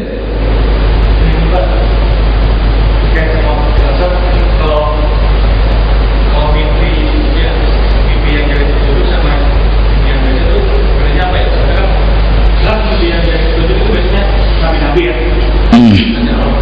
Tapi kita tahu juga efek dari mimpi.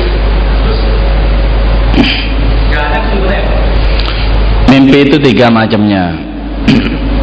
Yang satu itu mimpi sebagai bunga tidur. Mimpi sebagai bunga tidur itu karena kita memikirkan sesuatu, itu kebawa-bawa ke dalam mimpi. Itu tidak ada tafsirnya. Tidak ada tafsirnya, tidak ada pengaruhnya. Terus yang kedua mimpi setan. Mimpi setan itu ciri-cirinya, satu, mimpinya itu terputus-putus, tidak berkesinambungan. Jadi tidak ada silogismenya yang semestinya itu ya. Jadi masa habis di laut kok tiba-tiba masuk ke mall itu, jadi enggak. Itu mimpi setan. Terus yang kedua mimpi setan itu untuk apa? Untuk nakut-nakuti orang. Jadi dibikin takut lewat mimpi itu setan. Makanya oleh Nabi itu diperintahkan kalau kita bermimpi buruk, maksudnya mimpi setan yang nakut-nakut itu, disarankan untuk meludah 3 kali ke sebelah kiri. Karena setan masuk di sebelah kiri, tuh gitu. Kiri. Biar kita terbebaskan dari rasa takut. Nah, satu yang asli yang disebut dengan ru'ya shadiqah, mimpi yang benar. Nah, ciri-cirinya mimpi benar itu apa? Kita merasakan ini tidak untuk nakut-nakuti, ini juga bukan bunga tidur. Kita merasakan adanya petunjuk dalam mimpi itu, dan ketentraman hati berbeda dibandingkan dengan ketika orang mendapatkan mimpi setan atau bunga tidur. Misalnya mimpi berwudu di pinggir sungai yang jernih sekali, tenang, nikmat rasanya, itu berarti itu memang ru'ya shadiqah. Artinya apa? Berarti masuk dalam proses penyucian batin, atau mandi, atau misalnya dalam mimpi itu dikejar-kejar oleh binatang, digigit ular semacamnya. Itu bisa menjadi pertanda bahwa itu akan dikalahkan oleh nafsu. Jadi ada persoalan yang munculnya lewat nafsu atau lewat keburukan. Begitu. Jadi kelebihan Islam itu apa? Ada bab tersendiri tentang mimpi yang tidak ada di dalam agama-agama lain. Agama lain ada, cuman sampainya nanti di psikoanalisa seperti Sigmund Freud itu, Abraham Maslow, cuman sampai di situ. Nggak ada yang ru'ya shadiqah, itu nggak ada. Kalau di dalam agama-agama lain. Kalau dalam agama Islam memang ada kitab tersendiri tentang takbirul manam itu, tafsir mimpi itu. Jadi kalau orang memiliki tafsir mimpi itu enak itu. Nanti mimpi apa itu semakin bagus tafsir seorang terhadap mimpinya sendiri, pengaruhnya juga semakin bagus. Itu tafsir mimpinya dari Ya? Nasabnya apa? Iya, dari Al-Quran kan sudah menjelaskan tentang Nabi Yusuf sebagai penakwil yang ulung terhadap mimpi. Nabi kita juga penakwil ulung. Karena itu kalau habis sholat subuh Nabi menghadap ke jamaah, siapa di antara kalian yang bermimpi? Kan gitu. Itu Nabi. Jadi memang penafsir. Mimpi itu yang sesungguhnya mempertemukan lorong waktu itu loh. Kenapa kok dalam mimpi orang bisa menemukan hubungan lorong waktu? Karena ketika bangun seperti ini, orang itu dikalahkan oleh adanya anggapan pikiran, gitu loh. Kalau dalam mimpi kan sudah ikatan-ikatan itu lepas. Justru karena lepas, maka tersambung dengan sesuatu yang masih jauh, yang akan tibanya itu masih lama. Bisa. Bisa. Kayaknya kalau kayak Gusmi itu ya, Gusmi itu kedatangan tamu yang kena penyakit, komplikasi, minta berobat. Gusmi itu cuma geleng-geleng kepala aja, nggak kasih obat, nggak kasih apa-apa. Terus si tamu itu pulang. Setelah tamu itu pulang, Gusmi itu bilang, itu tamu yang tadi itu katanya, sebentar lagi dia tidak membutuhkan apa-apa katanya. Betul, besoknya mati langsung. Jadi kan sudah tahu ini udah hampir waktunya kan itu. Pernah Gusmi juga kasih beras 1 kintal itu loh, dikirimkan ke rumah seseorang. Ini katanya untuk bikin selamatan. Mati ternyata orang yang dikirim itu, maksudnya untuk kematiannya. Bukan kesenangan.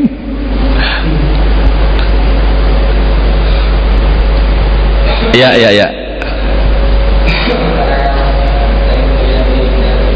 Iya.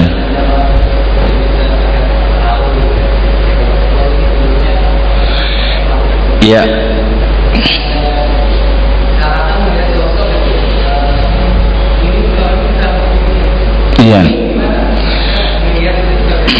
Iya.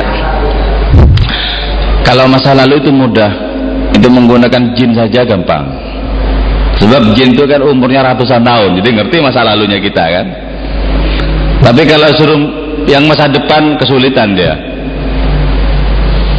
Kesulitan. Kalau Mama Lauren itu juga banyak salahnya ketika meramal macam-macam ya. Sampai mati dia salah. Dia pernah meramal Madura tenggelam katanya, malah dia tenggelam duluan. Jadi, kalau masa silam itu gampang, atau sesuatu yang sudah ada itu gampang. Jin itu bisa. Jin itu bisa. Para dukun juga banyak menggunakan hal yang seperti itu. Para dukun.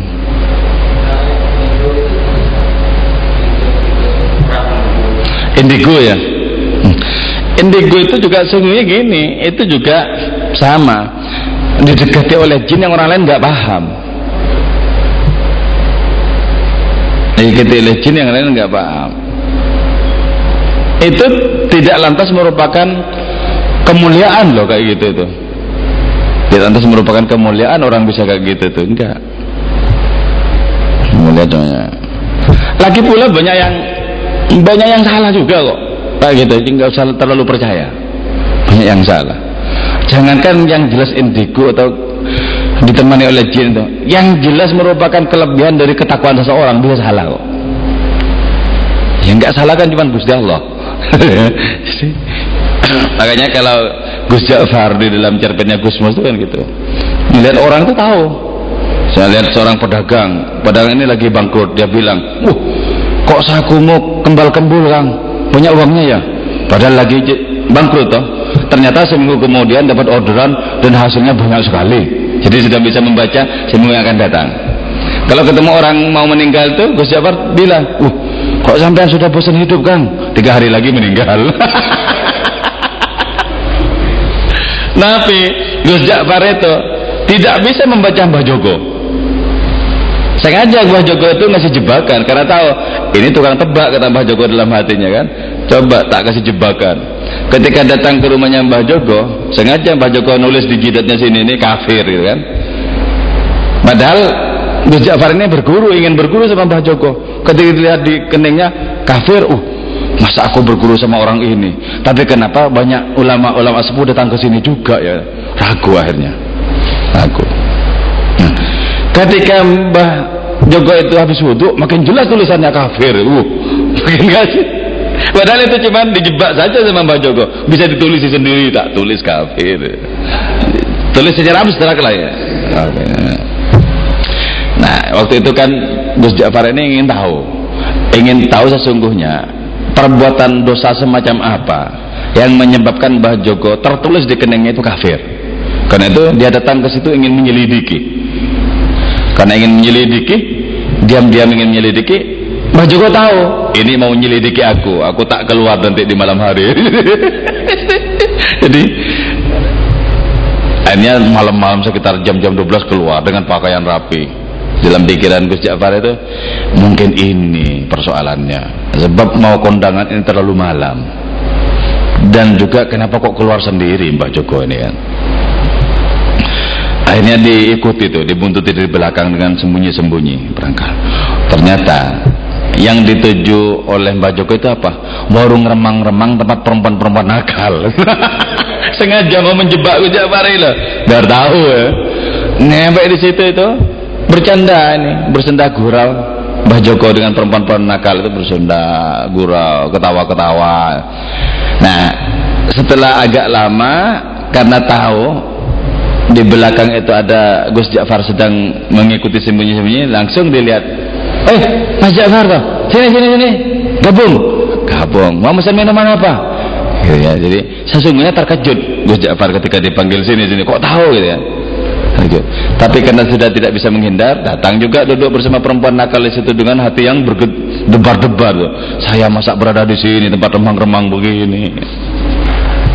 Kasih minum, terus dimintai makanan apa. Terus setelah itu tetap bercanda lagi Mbah Joko dengan perempuan itu, bersenda gurau lagi. Dibiarin, si Gus Ja'far dibiarin. Setelah menjelang pagi, menjelang subuh itu tanya, Mas Ja'far sampean minumnya apa, makannya apa? Dibayarin sama Mbah Joko. Ayo kita pulang. Ternyata pulangnya itu tidak lewat jalan yang tadi, lewat jalan yang lain. Si Mbah Joko, Gus Ja'far mengikuti di belakangnya. Karena lewat jalan yang baru ternyata ketemu sungai di situ. Ketemu sungai, enak saja kemudian Mbah Joko itu berjalan di atas air, tek nyampe seberang kan. Si Gus Ja'far itu hatinya berdebar-debar. Ternyata orang ini bisa berjalan di atas air, saya gimana ini? Kelabakan. Dalam kondisi kelabakan dia nyebur lah, karena nggak bisa berjalan di atas air, nyebur ke sungai. Sampai di seberang sungai, udah ditunggu oleh Mbah Joko di atas sungai itu. Nyampe di situ, Gus Ja'far, Mbah Joko bilang, gimana, sudah jelas alasannya kenapa di kening saya ada tulisan kafir? Sudah jelas. Ngerti. Jadi apa yang ada di hatinya Gus Ja'far itu ngerti. Padahal itu tukang ramal loh, tukang ramal kok diramal. Nanti di atas langit itu ada langit, wa fawqa kulli dzi ilmin alim. Di atas langit ada langit, ada ilmu, itu ada ilmu kan.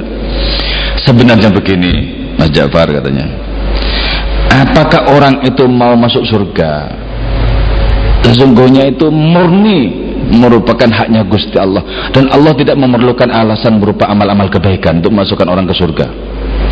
Allah juga tidak memerlukan alasan ketika memasukkan orang ke neraka, tidak memerlukan alasan berupa amal-amal buruk orang itu. Semuanya milik Allah, terserah mau letakkan di mana-mana Mas Ja'far. Jadi dikasih pencerahan itu habis-habisan. Itu sebenarnya masih tertegun hatinya.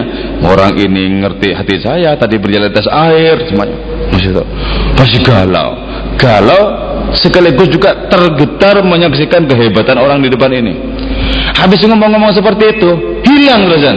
Di depan itu hilang, nggak ada jejaknya sama sekali. Kalau di situ ada pohon, mungkin menyelinap ke balik pohon, nggak ada apa-apa ya. Ngomong sini hilang terus itu. Mbah Joko hilang. Kebingungan lagi, kemana orang ini mau dicari? Di sebelah sana ada kedengaran adzan subuh sudah, tapi bukan di pesantrennya Mbah Joko ini, di masjid lain. Akhirnya datang ke sana, si Gus Ja'far ini datang ke tempat adzan itu loh. Sampai di situ tanya sama orang, di sini ada Mbah Joko ya? Dijawab sama orang di situ, jangankan Mbah Joko, yang mirip tidak ada di sini. Yang mirip saja nggak ada, apalagi Mbah Jokonya.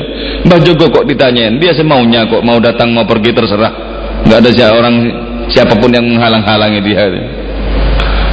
Nah, sampean Mas Ja'far ya? Iya.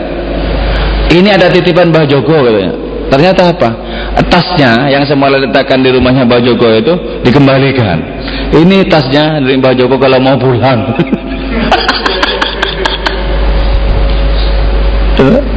Jadi apalagi cuma perkara indigo semacamnya itu. Banyak yang ngibuli-ngibuli juga. Kalau pengen cari yang perfect ya Nabi itulah yang perfect detail, macam-macam detail. Atau orang-orang yang mendapatkan cahaya kenabian bisa detail-detail. Karena itu kalau perkara yang sudah, misalnya dukun bilang rumahmu menghadap ke utara, catnya hijau, enggak usah khawatir, enggak usah heran. Jin juga bisa ngasih tahu, berbisik di telinganya, hanya kita tidak melihat jin kan itu. Jangan kita hebat. Kalau betul-betul hebat, coba tebak besok yang akan terjadi pada saya itu apa, gitu kan? Kalau memang hebat. Di hadapan Abu Nuwas saja nggak mungkin bisa itu dukun. Abu Nuwas kan naik ke tangga ya. Sampai di tengah dia bilang, coba kalau memang pinter, pandai sampean, tebak saya mau naik apa mau turun.